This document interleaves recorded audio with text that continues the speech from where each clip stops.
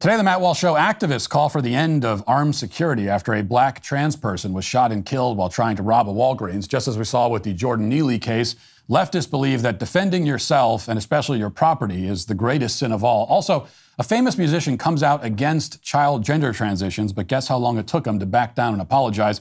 And a number of Trump supporters on social media are now arguing that we should stop focusing so much on the culture war. I'll explain why they're extremely wrong about that. In our daily cancellation, the word homeless is no longer woke enough, apparently. A new term has been invented to take its place. We'll talk about all that and more today on The Matt Walsh Show.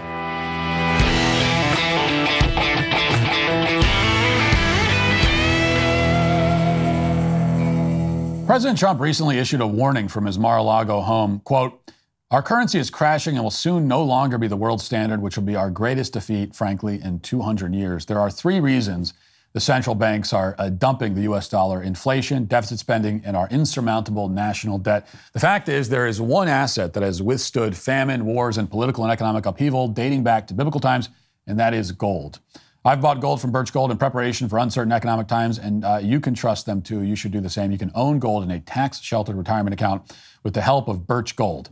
That's right. Birch Gold will help you convert an existing IRA or 401k into an IRA in gold. The best part is, you don't pay a penny out of pocket. When currencies fail, gold is a safe haven. How much more time does the dollar have? Protect your savings with gold. Birch Gold has an A+ rating with the Better Business Bureau and thousands of happy customers. You can find out why by texting Walsh to 989898 and get your free info kit on gold. Again, text Walsh to 989898 today. There have been many great speeches in American history. George Washington's first inaugural address, Patrick Henry's Give Me Liberty or Give Me Death speech, Lincoln's Gettysburg Address, Ronald Reagan in Berlin, Theodore Roosevelt's Man in the Arena. These were all triumphant, stirring, profound. They moved the hearts of men. They spurred citizens to action. They shaped history. And yet, of all those speeches, they all pale in comparison to this.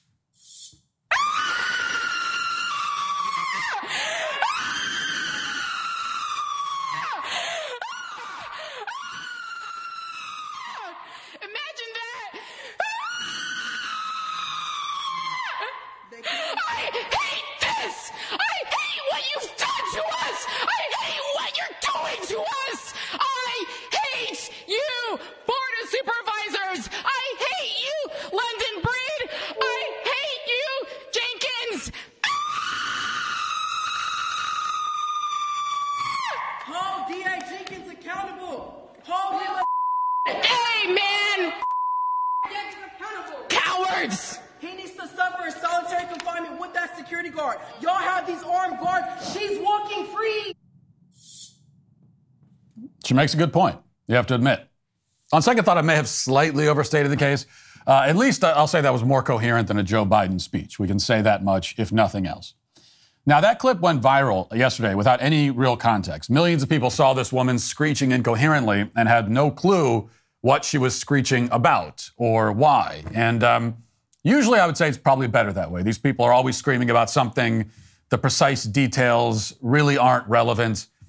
But in this case, it might be worth taking some of the background into account. That was an activist named Leah McGeever. She was addressing the San Francisco Board of Supervisors on Tuesday. If we can refer to that as addressing the board, that's how she was addressing it. McGeever was joined by a number of other LGBT activists who descended upon the meeting to protest the death of somebody named Banko Brown. Last week, Banko Brown, who's a trans-identified female, allegedly tried to shoplift from a Walgreens in the city. She was confronted by an armed security guard. Now, the San Francisco DA, Brooke Jenkins, says that the shoplifting at this point, when the security guard confronted her, quote, escalated into a robbery, which means that Brown used force or the threat of force, because that's what a robbery is, legally speaking. The security guard responded by firing one shot at Brown, which killed her. The security guard was then taken into custody. The incident was investigated, and authorities ultimately decided not to press charges, concluding that it was self-defense. Now, given that this is San Francisco, okay, this is San Francisco, and the person who was killed was a black trans female, given all of that, we can be certain that They really would have liked to charge the security guard, and they would have charged him if they could find the slightest pretense. Okay, we can assume that they were sifting through this thing, looking for anything, looking for the smallest little hook to hang charges on, and they couldn't find it. The fact that even the San Francisco DA would call this self-defense is a pretty strong indication that it was likely not only self-defense, but an extremely clear-cut case of self-defense. As we know, the official legal bar for self-defense is set at a certain height, but the unofficial bar for self-defense against someone who belongs to 3 different victim classes is set significantly higher. And this security guard apparently cleared both the official bar and the unofficial bar, which is all we really need to know about the case. But that's not good enough for the leftist activists, because nothing ever is. And they've spent the last week protesting both the killing and the city's decision to not press charges. The activists have made it extremely clear. If the security guard feared for his life, okay, if his life was actually in danger, if he had reasonable fear for his life, which authorities have decided that he did, well, the activists say, well, then it was his responsibility to simply die. That's it. His life is less important than the life of a trans person. Just as the lives of everybody on the subway train with Jordan Neely a few days ago in New York, all of their lives were less important than Jordan Neely himself. If he was threatening to hurt them, and he was, according to witness reports, it was their responsibility to sit there passively and allow themselves to be harassed and accosted and assaulted, potentially killed. One of the greatest sins, according to the left and the leftist religion, is the sin of defending yourself. An even greater sin, though, is the sin of defending your property. So, in the leftist worldview, you can't even defend yourself, your own body, your own life against someone who belongs to a privileged victim class. Well, how much more outrageous is it to them in that case if you defend not your life, but physical property or merchandise? And that's why activists in San Francisco are now calling for the abolition of security guards in response to this incident. Reading from a Fox report, quote, protesters held a rally Monday to demonstrate against the DA's decision. They called on Walgreens to eliminate armed guards, saying nothing in the store was worth Brown's life. Quote, it's insane that Walgreens has armed security. There's nothing in that store worth a human life, and Walgreens is not taking care of our community. According to Jessica Nowlin from the Young Women's Freedom Center, talking to Fox San Francisco, we demand an end to armed security. Now, I agree that stealing isn't worth the cost of a human life. So don't steal. It's not worth your life. The left, as always, responds to an incident involving 2 people, which in this case is the robber and the security guard, by putting all of the onus onto one of the parties involved and none at all on the other. And the party that shares 0% of the blame is the party that instigated the incident and committed a crime and was both legally and morally in the wrong every step of the way. They're the ones who are not responsible at all.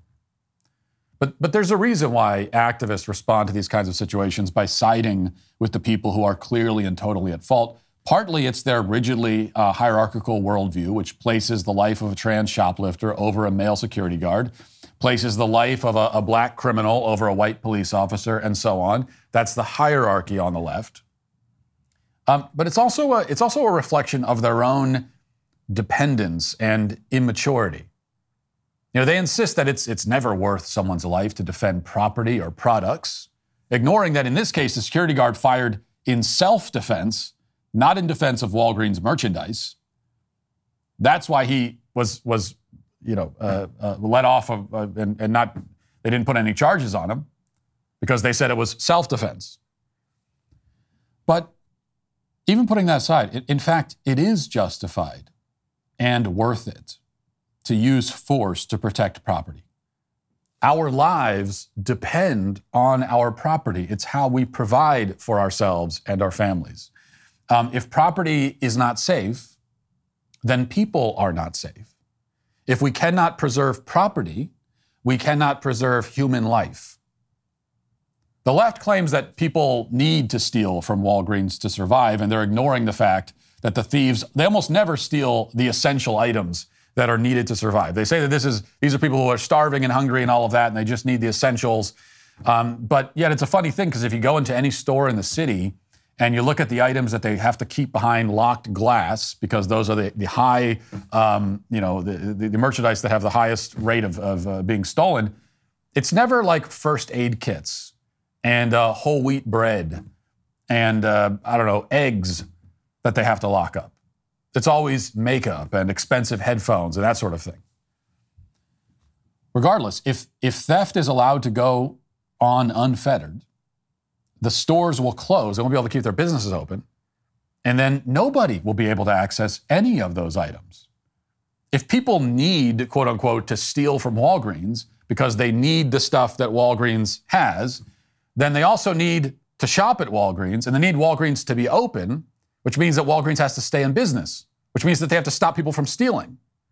By the left's own logic, Walgreens is protecting human life by using lethal force to protect its merchandise. Because by their logic, people depend on that merchandise to survive. And so if it shuts down because they can't stay open, because they can't sell the merchandise because everyone's stealing it, then that puts people's lives at jeopardy.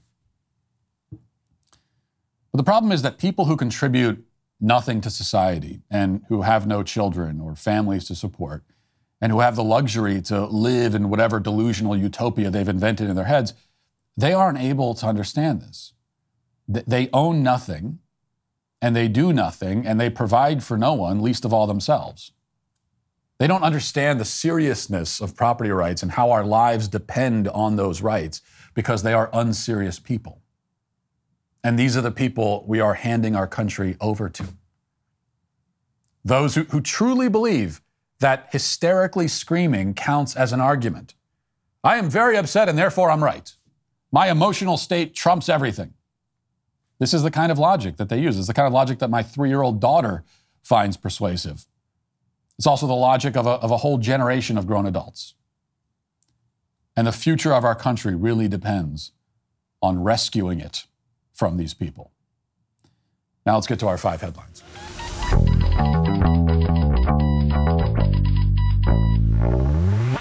Latest on Bud Light here. Anheuser-Busch CEO Michael Dorkeris addressed Doukeris. I think I call him, Doukeris. Let's call him that. Addressed the Bud Light controversy on an earnings call with investors Thursday, downplaying the brand's partnership with transgender influencer Dylan Mulvaney that prompted a boycott from conservatives. Doukeris told investors there is misinformation spreading on social media about the company's team up with Mulvaney. We need to clarify the facts that this was one can, one influencer, one post, and not a campaign. The CEO said that Anheuser-Busch is providing direct financial support to the frontline workers impacted by the boycott, naming delivery drivers, sales representatives, wholesalers, bar owners, and servers. Well, they're impacted by not really the boycott so much as Bud Light and Anheuser-Busch's own marketing decisions. So this is where the impact originates, by the way. Doukeris said the brewing giant will triple media spending on advertising for Bud Light over the summer, confirming reports that the company is planning a major marketing push to recover its brand. So they're still scrambling here as sales continue to drop significantly across the country. But probably the most significant sign of Bud Light's troubles that we've seen so far is this video that somebody posted, I think, to TikTok. And this is from a Red Sox game this week. And you can see how busy or not so busy the Bud Light concession stand is compared to all the other concession stands. Let's see that. Guys, this is so funny and bizarre. Look at that. That is the Bud Light. That is every single Bud Light stand here at Fenway Park in Boston. Right? We're at the Red Sox game. That's what the Bud Light stands for.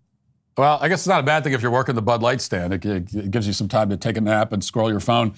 That is rough. I mean, nobody drinking Bud Light at a baseball game. People are choosing to wait in longer lines than drink Bud Light. Like, I've never, at any stadium I've been to, football stadium or baseball stadium, I've never seen that. I've never seen like a massively long line at one stand and then nobody at another. So that shows you. This is, and it's especially terrible at a stadium because even, as much as I hate Bud Light, and I hated it before it was cool to hate it because it's terrible.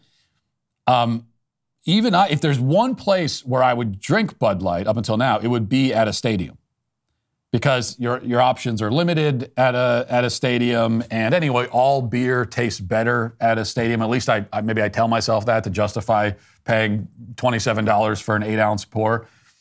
But either way, this is how bad things are for the company. And it's also why I think we should probably stop referring to it as a boycott, because it's not even a boycott anymore. It's actually bigger than that and deeper than that for Bud Light, and a much bigger problem. So it's way worse than a boycott for Bud Light. It is really a rebrand, okay? And not a rebrand that Bud Light wanted. It is, we have branded Bud Light this way. Based on their own choices, we have branded it this way. People aren't drinking it now, not because they're necessarily consciously trying to send a statement. I think that all those people in line who aren't going over to the Bud Light stand, I'm sure some of them are thinking of this as a boycott and they're sending a political statement. But I think much more, it's just like Bud Light is lame now. It's lame. It's not cool. And your buddies will make fun of you if they see you drinking Bud Light, so you're not going to drink it. It has become cemented, I think. And I don't know how they recover from that.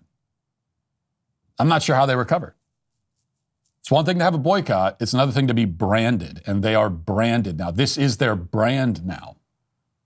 And I'm not sure how you get out of that. The only way to do it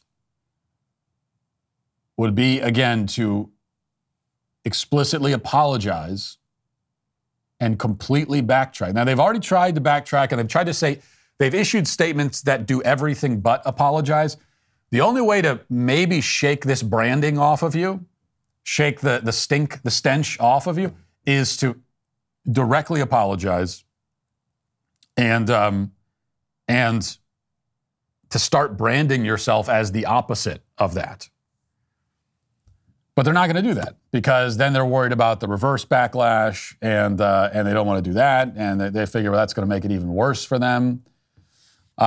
Because then it's like, well, if the customers are trying to win back, if they still aren't satisfied, well, it's like now we don't have them, but now we're losing. Now we have the left coming after us, and so they've probably figured that they can't do that. There's really nothing they can do. This is how they've been branded by their own choices. They've been branded this way, and it's. I keep saying this is I can't think of another example where conservatives have been able to achieve something like this in the fight against corporate wokeism. It simply is one of the most significant victories in the fight against corporate wokeism. Maybe there's some competition for the most significant, but I'm not even sure what's competing with it at this point. Which maybe tells you as much about the Bud Light thing as it does about the parade of failures by conservatives up until now to land any blows at all against corporate wokeism. But this is a major blow. And I'll tell you something else. It is going to make brands in the future think long and hard before, promoting transgenderism. There'll still be brands that do it. There are going to be brands that have a heavily left-wing customer base. They're not worried about it. There are going to be brands that figure, well, they're way too big and powerful to worry about it, so they can do whatever they want. I think Bud Light assumed that about itself. It assumed wrong. There may be some brands where that actually is true, where they can basically do whatever they want. If you're Google or something, you can pretty much do whatever you want. But there are a lot of other brands that, they would be susceptible to something like this. They have a heavily conservative, or not even conservative, just like a customer base of average, middle income, normal Americans.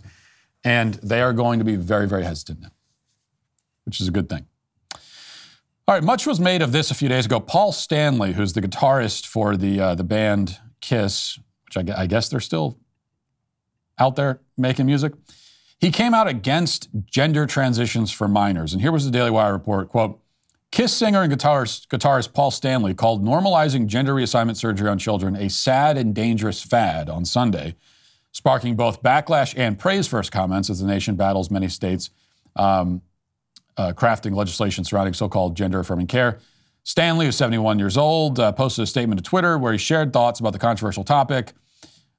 He said, there's a big difference between teaching acceptance and normalizing and even encouraging participation in a lifestyle that confuses young children into questioning their sexual identification as though some sort of game, and then parents, in some cases, allow it.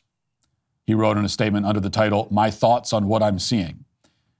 He continued, there are individuals who, as adults, may decide reassignment as their needed choice, but turning this into a game or parents normalizing it as some sort of natural alternative, or believing that because a little boy likes to play dress up in his sister's clothes or a girl in her brother's, we should lead them steps further down a path that's far from the innocence of what they're doing. With many children who have no real sense of sexuality or sexual experiences caught up in the fun of using pronouns and saying what they identify as, some adults mistakenly confuse teaching acceptance with normalizing and encouraging a situation that has been a struggle for those truly affected and have turned it into a sad and dangerous fad. Okay, so that's what he wrote. And he's mostly right about this. I say mostly because he also had that endorsement of adult gender transitions, which was unnecessary for him to add that caveat, and also wrong. But it was good that he said it. The rest of it was true. But I didn't line up like a lot of conservatives did to cheer him on. And the reason that I wasn't going to cheer him on is that I saw this next part coming from a mile away. A couple of days later, here's the update. Kiss singer and guitarist Paul Stanley reversed course Thursday on a statement that he made at the start of the week in which he called out those attempting to push transgender ideology on children.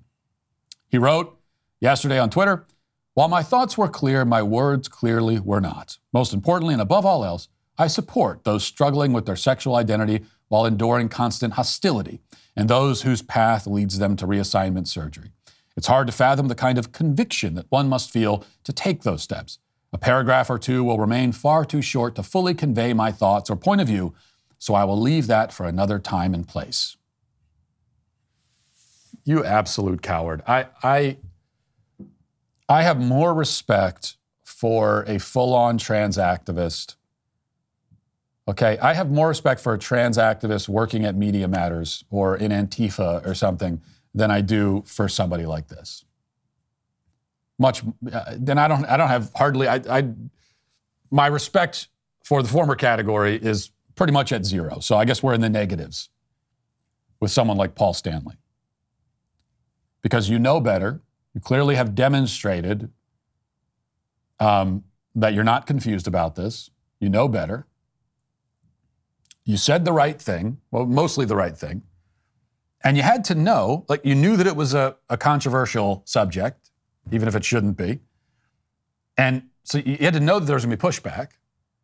And you said it anyway, and then you get the pushback, and almost immediately you give up. Absolute cowardice. And especially for someone, okay, you're 71 years old. I assume you're pretty wealthy. You got a lot of residual checks coming in from all the, I don't think Kiss has made any new music that anyone cared about in a long time, but I assume he's doing pretty well for himself. So you're rich, you're 71 years old, you're a former rock star. Like, what do you have to lose? What do you want? So you said something that's true. You upset people on Twitter. So what in the world could happen to you as an aging rock star worth millions of dollars? Why would you care what anyone on Twitter says? Why would you be susceptible or vulnerable to that? You're not. You're in a position where you could say, okay, you're upset. I don't care. And especially as a former rock star, right? That's supposed to be your attitude. That was your brand for many years. That's what being a rock star is all about, right? You don't care if people are upset. You're going to express yourself. You're going to say what you think. You're going to be bold. You're going to be countercultural. Well, maybe 30, 40 years ago when Kiss was dressing up, doing the glam rock thing and dressing up in whatever drag, it's like that was countercultural. Well, now countercultural is exactly what he said. coming out against gender mutilation of kids, countercultural. And yet he still caves. We are surrounded by utter cowards who know better. They know better, but they don't have the spine to withstand even the slightest pushback. All right, Planned Parenthood put out a PSA a few days ago trying to alleviate the stigma of executing your own child in cold blood. This is something Andrea Yates, somebody like that, would really appreciate. Let's watch that. And after my abortion, I just started living my life. Getting an abortion made me stronger. It took me a really long time to say I had an abortion, even as a doctor. I was told this was gonna be something horrible, but it felt like I saved my life. All I could feel was relief. And I don't regret that. It was an easy decision for me because the alternative wasn't an option. I will tell any and everybody about my abortion. I tell my abortion story because I want to normalize abortion. Somebody out there can't tell theirs.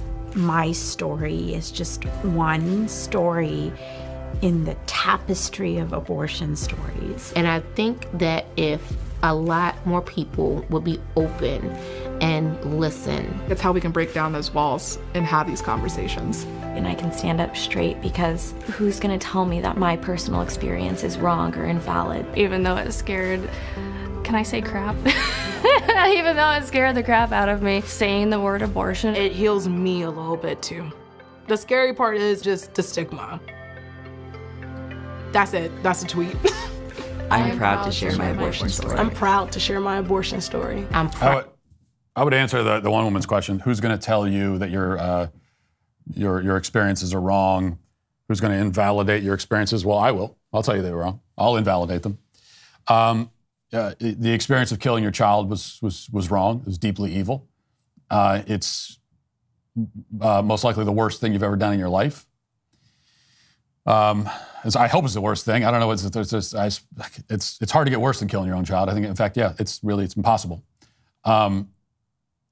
So yeah, that's and your experience of doing that was wrong, and now your experience of trying to convince yourself that it was not only a solemn sort of somber necessity, which is how abortion was portrayed 20 years ago. That was the argument for abortion.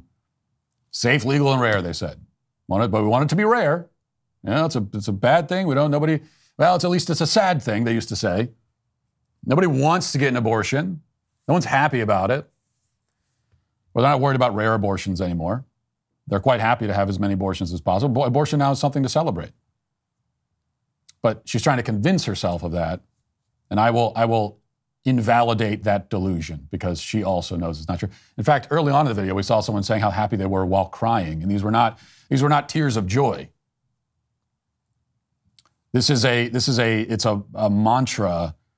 It's this kind of self-hypnosis that many post-abortive women who are on the left engage in constantly. And they're going to be doomed to this for the rest of their lives, sadly. Waking up every single morning, going to bed every single night, telling themselves, I'm happy, I'm happy, I'm happy. Because they are trying to numb themselves to the realization of what they did and ignore the emptiness, this great hole in their lives. That the child that, you should have a child. You do have a child. It's a dead child. Doing everything they can to ignore that. It's kind of related here. A strange shift has happened. Seemingly overnight, a bunch of pro-Trump accounts on Twitter have decided that the quote-unquote culture wars don't matter. And there have been many tweets from relatively obscure Trump-boosting accounts. I think many of them probably paid accounts. I don't know how many of them. Tweets like this one from an account called MAGA Originalist. And this just gives you a sense of what they're saying. This one says, the culture war is a huge grift, and grifters are mad it's getting called out. Yes, cultural issues are serious, but when they're given way more attention than way more important issues like the economy and foreign policy, then it is done for the purpose of clicks or publicity. Pundits like Matt Walsh have political opinions, and mediocre politicians like DeSantis have records. So they resort to focusing on easy, no men and women sports talking points to cover up their weaknesses, otherwise they would be irrelevant. They went too far to the point where they're now calling this culture war matters more than World War III, LOL.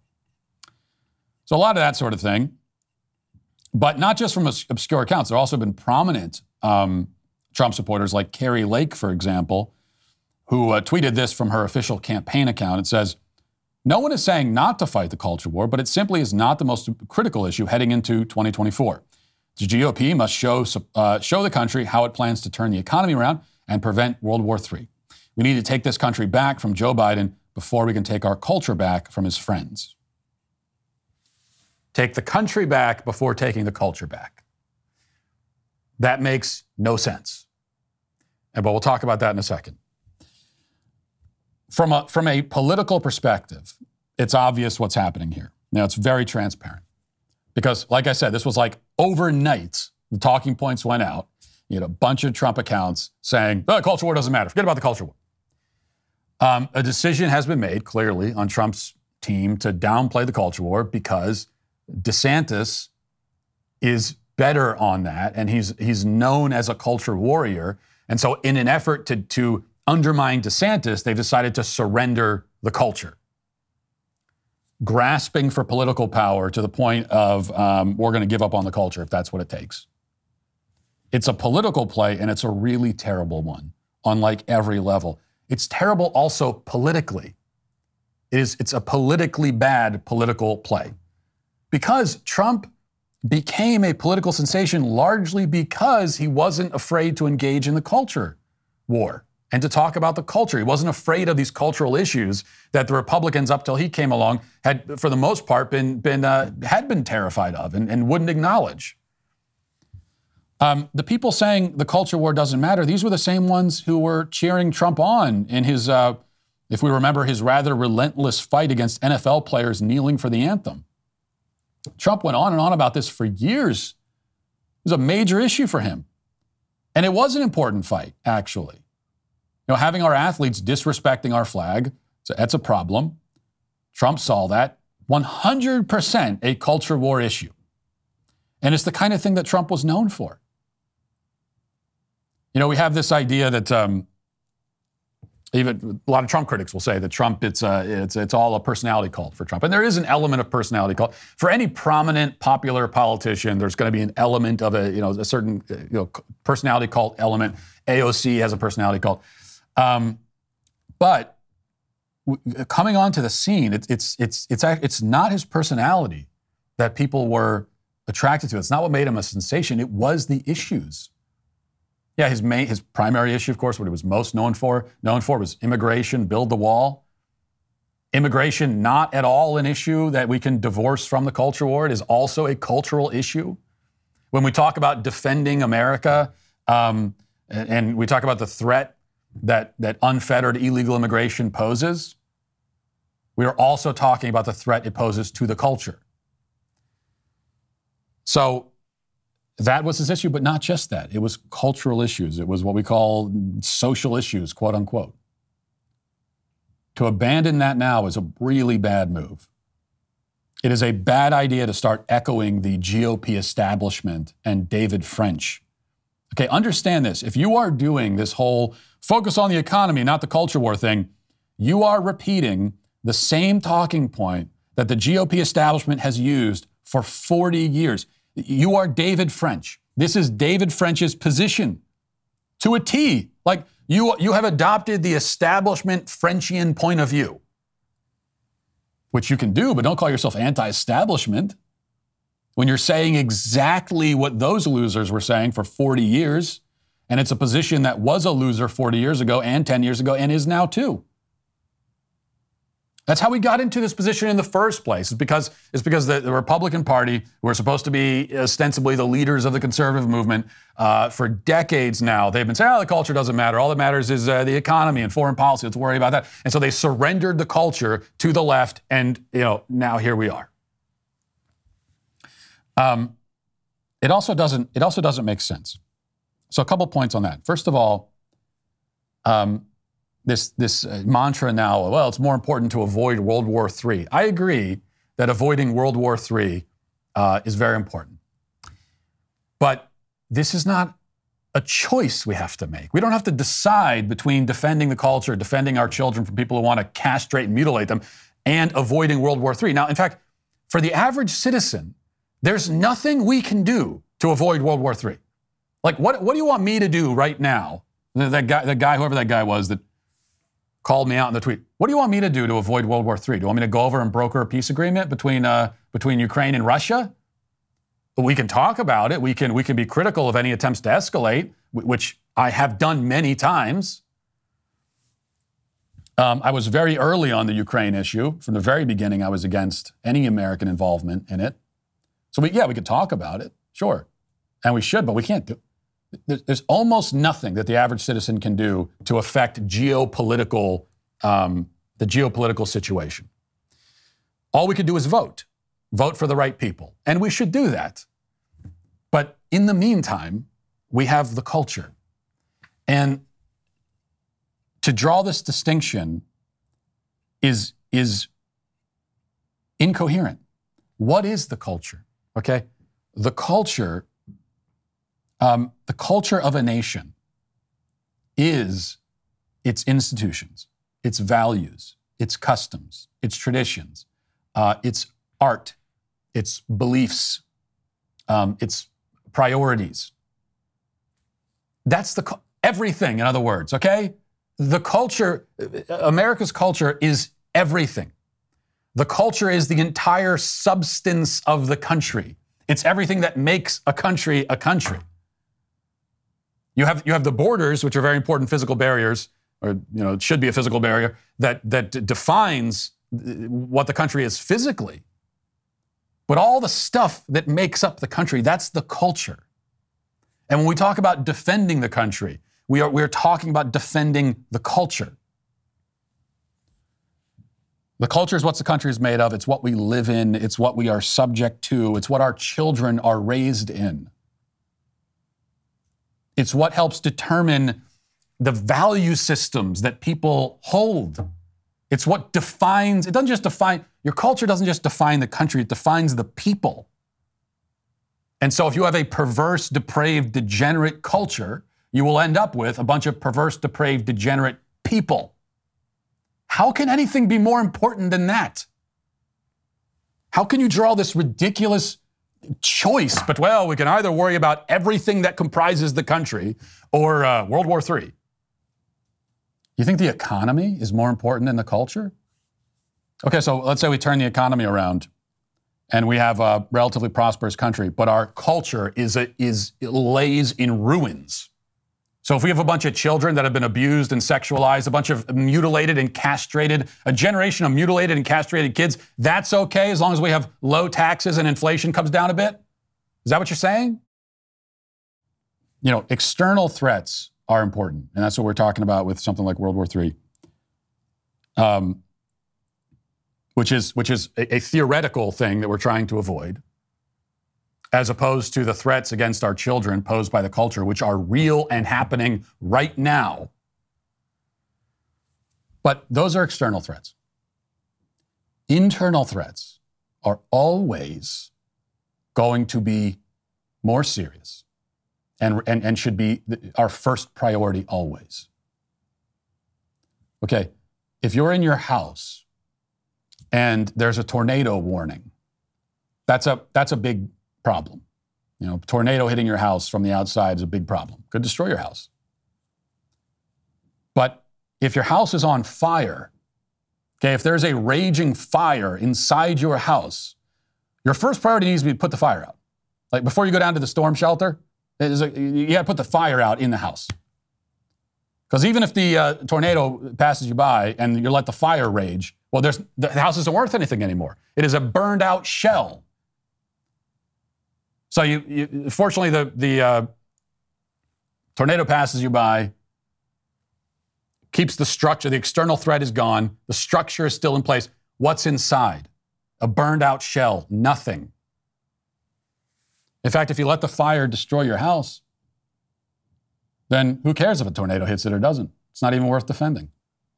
If we give up on the culture, if we say, it doesn't matter, the country's not worth defending anymore. Who gives a damn about the country if we give up on it? If we're going to give up and say, well, this is what our country is. It's a country that does this to children. It's a country that is, again, degenerate, depraved, perverse, that utterly has succumbed to these demonic left-wing ideas. Well, if that's what it is, and we have resigned ourselves to that, then who cares anymore? Why is it even worth defending? It's important to defend your country against threats from the outside. It's more important to make sure your country is worth defending. And that's what the culture war is. It really frustrates me that 40 years on, this still has to be explained. And the fact that it has to be explained to people who pretend to be anti-establishment is even more frustrating. All right, let's get to the comment section. Who's bringing shopping carts back to the rightful place? We're becoming saints here in the Sweet Baby Gang. Don't Mind Me says, Kamikaze Murder Machine needs to be the name of a heavy metal band like Yesterday. Yep, it's a good name for a carnival ride, also a good name for a heavy metal band. There's an interesting crossover there that I never really thought about, but you raise a good point. Rita says, patiently waiting for the cute missing a front tooth picture of Jordan Neely from elementary school photos. Yeah, that's usually the game that they play. I think in this case they've settled on the MJ impersonator thing. So we haven't got, as far as I've seen yet, we haven't gotten the elementary school photo. Maybe eventually we will, but instead they're going with the MJ impersonator. In spite of the fact that, from what I've read, including one report that I read yesterday, a lot of people on social media and on Reddit have been posting, talking about their experiences. You know, people that ride the New York City subway system, talking about their experiences with this particular guy. So this guy evidently was known to commuters on the subway, and not in a good way. They knew him as the crazy guy who goes around assaulting and harassing and yelling at people. And one of those people wrote something saying that, yeah, he was an MJ impersonator 10 years ago, and then he started getting pretty weird, and then he dropped the MJ impersonator thing altogether and just became a psychotic vagrant screaming at people and harassing and, according to some reports, assaulting people physically. So if that's true, then they're calling him an MJ impersonator when he was doing that a decade ago, and he spent the last decade dedicated to what ultimately ended in his death this week. Devin says, I get having a word that no one can say in any context. I get having a word where I'm the only one that calls my brother that, quote unquote. I don't get the weird combination of it that we tried to maintain. Talking about the N-word.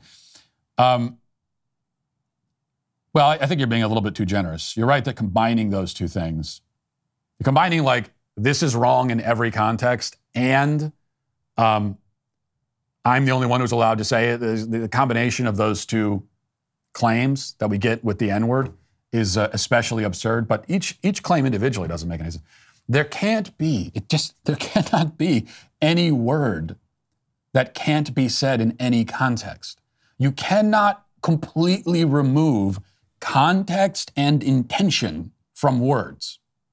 That's what you can't do. That is always going to be ludicrous, because you can't judge. You cannot judge anyone's words until you've taken into account the context and you've taken into account their intention behind those words. Now, a person can use certain words, and then they can get a reaction, and it's a bad reaction, and they regret it, and then they can lie about what their intention is. They can say something and it hurts someone's feelings, and they can say, oh, I didn't mean it that way, even though they did mean it that way, right? So that can happen. And so there are times when figuring out the intention behind someone's words is a little bit more complicated. But when it comes to the N-word, what we've been told is that intention doesn't matter at all. And even in a case where everyone agrees that the intention was totally innocent, somebody was simply quoting someone else, everyone agrees the intention was there was no ill intent. Everyone agrees that the context was, oh, they were quoting someone. And yet we say, well, on a technicality, because you uttered those particular syllables in that particular order, where your life is over anyway. That's what we're doing here, dude. I keep saying it makes no sense, but it does make sense when you understand the point. The point is this is a narcissistic kind of power grab. It's an attempt to control people, control their language, and intimidate, manipulate people. So that's the point. Ahmed says, okay, the story told to me by my younger sister was completely false. She just said that a homeless guy had a mental breakdown, shouted that he wanted to die, and a random white guy killed him because of that.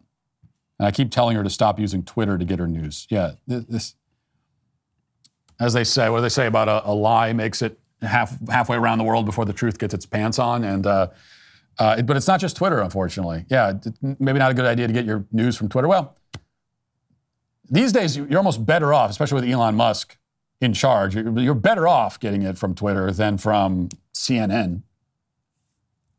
There are not many places where you can get your news reliably. And once the narrative settles in to people's minds, it's very, very hard. Once it cements, it's very hard to do anything about it. And your sister's impression of this event is probably one shared by millions of people, and they will go to their graves thinking it. That Jordan Neely was killed simply because people were annoyed with him, or because he was actually doing the moonwalk as a Michael Jackson impersonator and somebody was annoyed and they killed him. People will go to their graves thinking that. Just like there are people who still today think that Michael Brown dropped to his knees and put his hands up and yelled, hands up, don't shoot. Total invention, never happened, but the media said it. The media said it in those first few hours, and that's it. That's all it takes. If you, along with tens of millions of people, watched Netflix's hit show Making a Murderer, then you're going to love Daily Wire Plus's new exclusive 10-part series with Candace Owens called Convicting a Murderer, coming this summer. When leftists are confronted with the truth, their only response, as we've seen today, is to scream and run away. I've personally been confronted with it, and so has Candace Owens many times. She is unafraid to call out the mob and expose the truth. When Candace found out that key facts may have been omitted in Netflix's series, she set out to uncover the truth behind the notorious Stephen Avery case. The end result, which is coming soon, is a new series called Convicting a Murderer. You will not want to miss it. And right now, there's never been a better time to become a Daily Wire Plus member. Sign up now for Convicting a Murderer, and you'll receive an early bird discount of 35% off your Daily Wire Plus membership. Don't wait until the series comes out this summer, because this deal will not last long. You'll also get all the other premium content from Daily Wire Plus, including The Greatest Lie Ever Sold, What is a Woman, and Dr. Jordan B. Peterson's series on the Book of Exodus. Join now at dailywire.com/subscribe to become a member and see the truth when it finally comes out. Now let's get to our daily cancellation. One of the things that makes leftists so damned creepy, but also so effective, is their ability to rapidly adopt new lingo, replacing one word with some other nonsensical newspeak term, all at the same time. All together, they're able to do this virtually overnight. A word that we all had been using without issue suddenly becomes offensive, and some other term that was invented by leftist activists 19 seconds ago is put in its place. This process can happen so quickly that a word you said openly during breakfast might be a slur by the time you're sitting down for dinner. Meanwhile, a term that you never heard when you were eating breakfast might be ubiquitous by dinner time.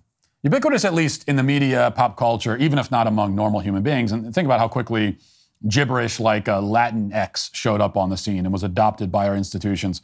Or consider how the term person of color entered the vernacular and supplanted the previous PC favorite, African American. So we've seen this process play out many times, and now we have a chance to witness it once again. While discussing and reporting on, and very often lying about, the death of psychotic violent drifter Jordan Neely, the left has collectively embraced a new label to describe Neely's living conditions, or former living conditions to be precise.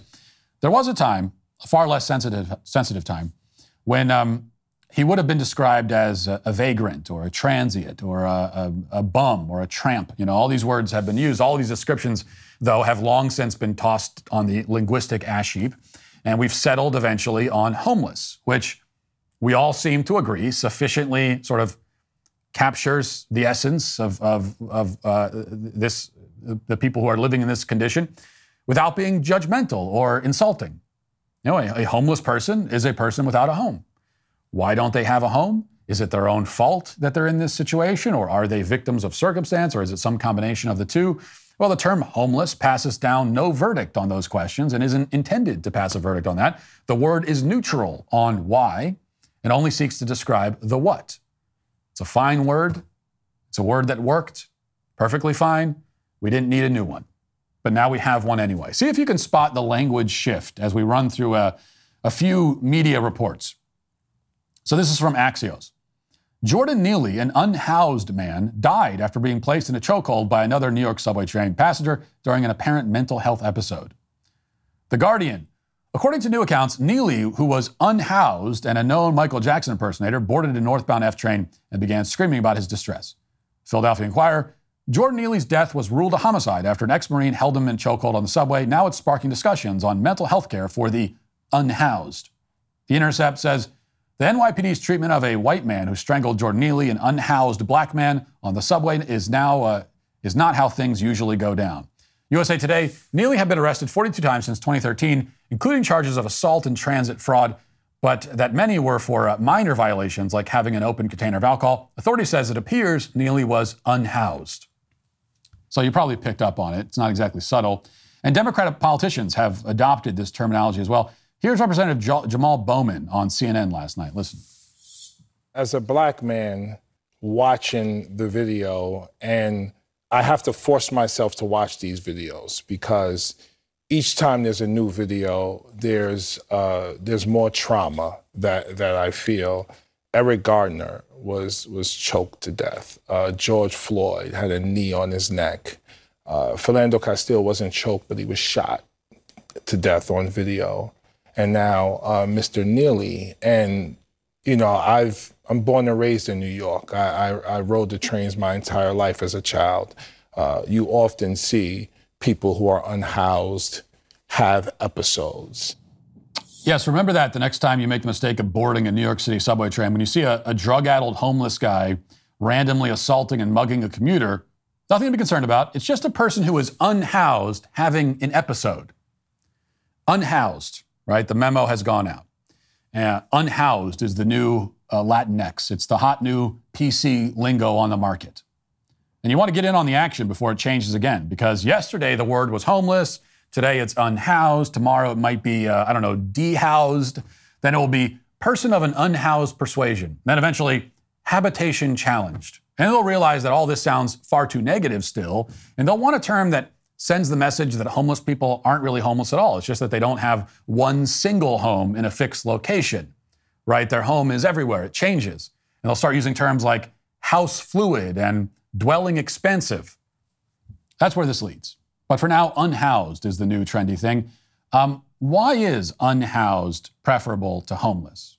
Well, the website unhoused.org makes the case this way. It explains, quote, the label of homeless has derogatory connotations. It implies that one is less than, and it undermines self-esteem and progressive change. The use of the term unhoused instead has a profound personal impact upon those in insecure housing situations. It implies that there is a moral and social assumption that everyone should be housed in the first place.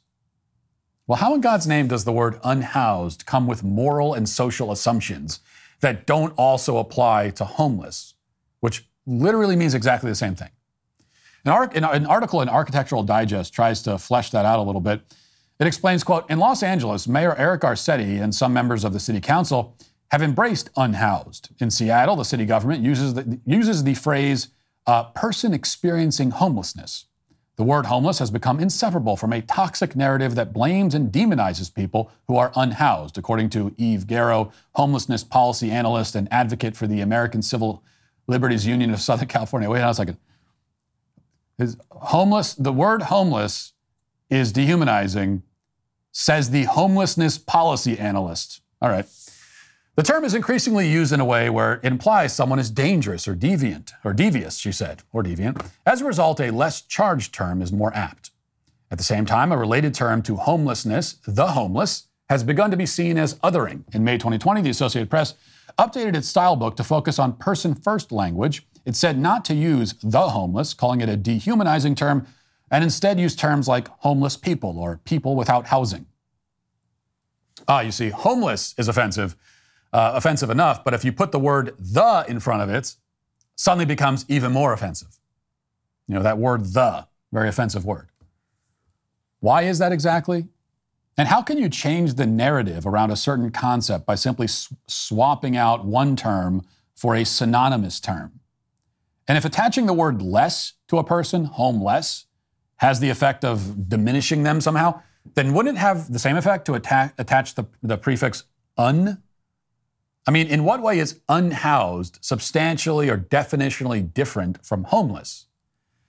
The answer, of course, is that it isn't different. The change is entirely arbitrary and meaningless, and that is exactly the point. If there is any real meaning behind the terminology swap, it's in the fact that unhoused sounds slightly more passive, I guess, than homeless. It sounds even more like something that would happen to a person without their involvement, really. As if they walked outside one day and turned around to shut the door and their house vanished. I've become unhoused. What happened to my house? The left seeks to remove the elements of personal agency and free will from all societal problems, especially homelessness or unhousedness. They don't want us to notice or acknowledge the fact that many homeless people are mentally ill, yes, and many of them are mentally ill because their brains have been destroyed by drugs, and their brains were destroyed by drugs because they made the decision at some point in the past to start using drugs. Now, I'm sure that a large percentage of the homeless suffered misfortunes in their lives outside of their control. We all have. But personal choice has also played a heavy role in many of these cases. A person who makes good choices will almost certainly not end up homeless, except in very rare circumstances. The left constantly calls for nuanced conversations, but this is the actual nuance in the homeless conversation, and they refuse to acknowledge it. Okay, the unnuanced view of homelessness is that they're all victims, and that's it. That's the mainstream view. That's the acceptable view. That's the view without nuance. Well, they're all victims. The nuance is to realize that, well, that's not always the case.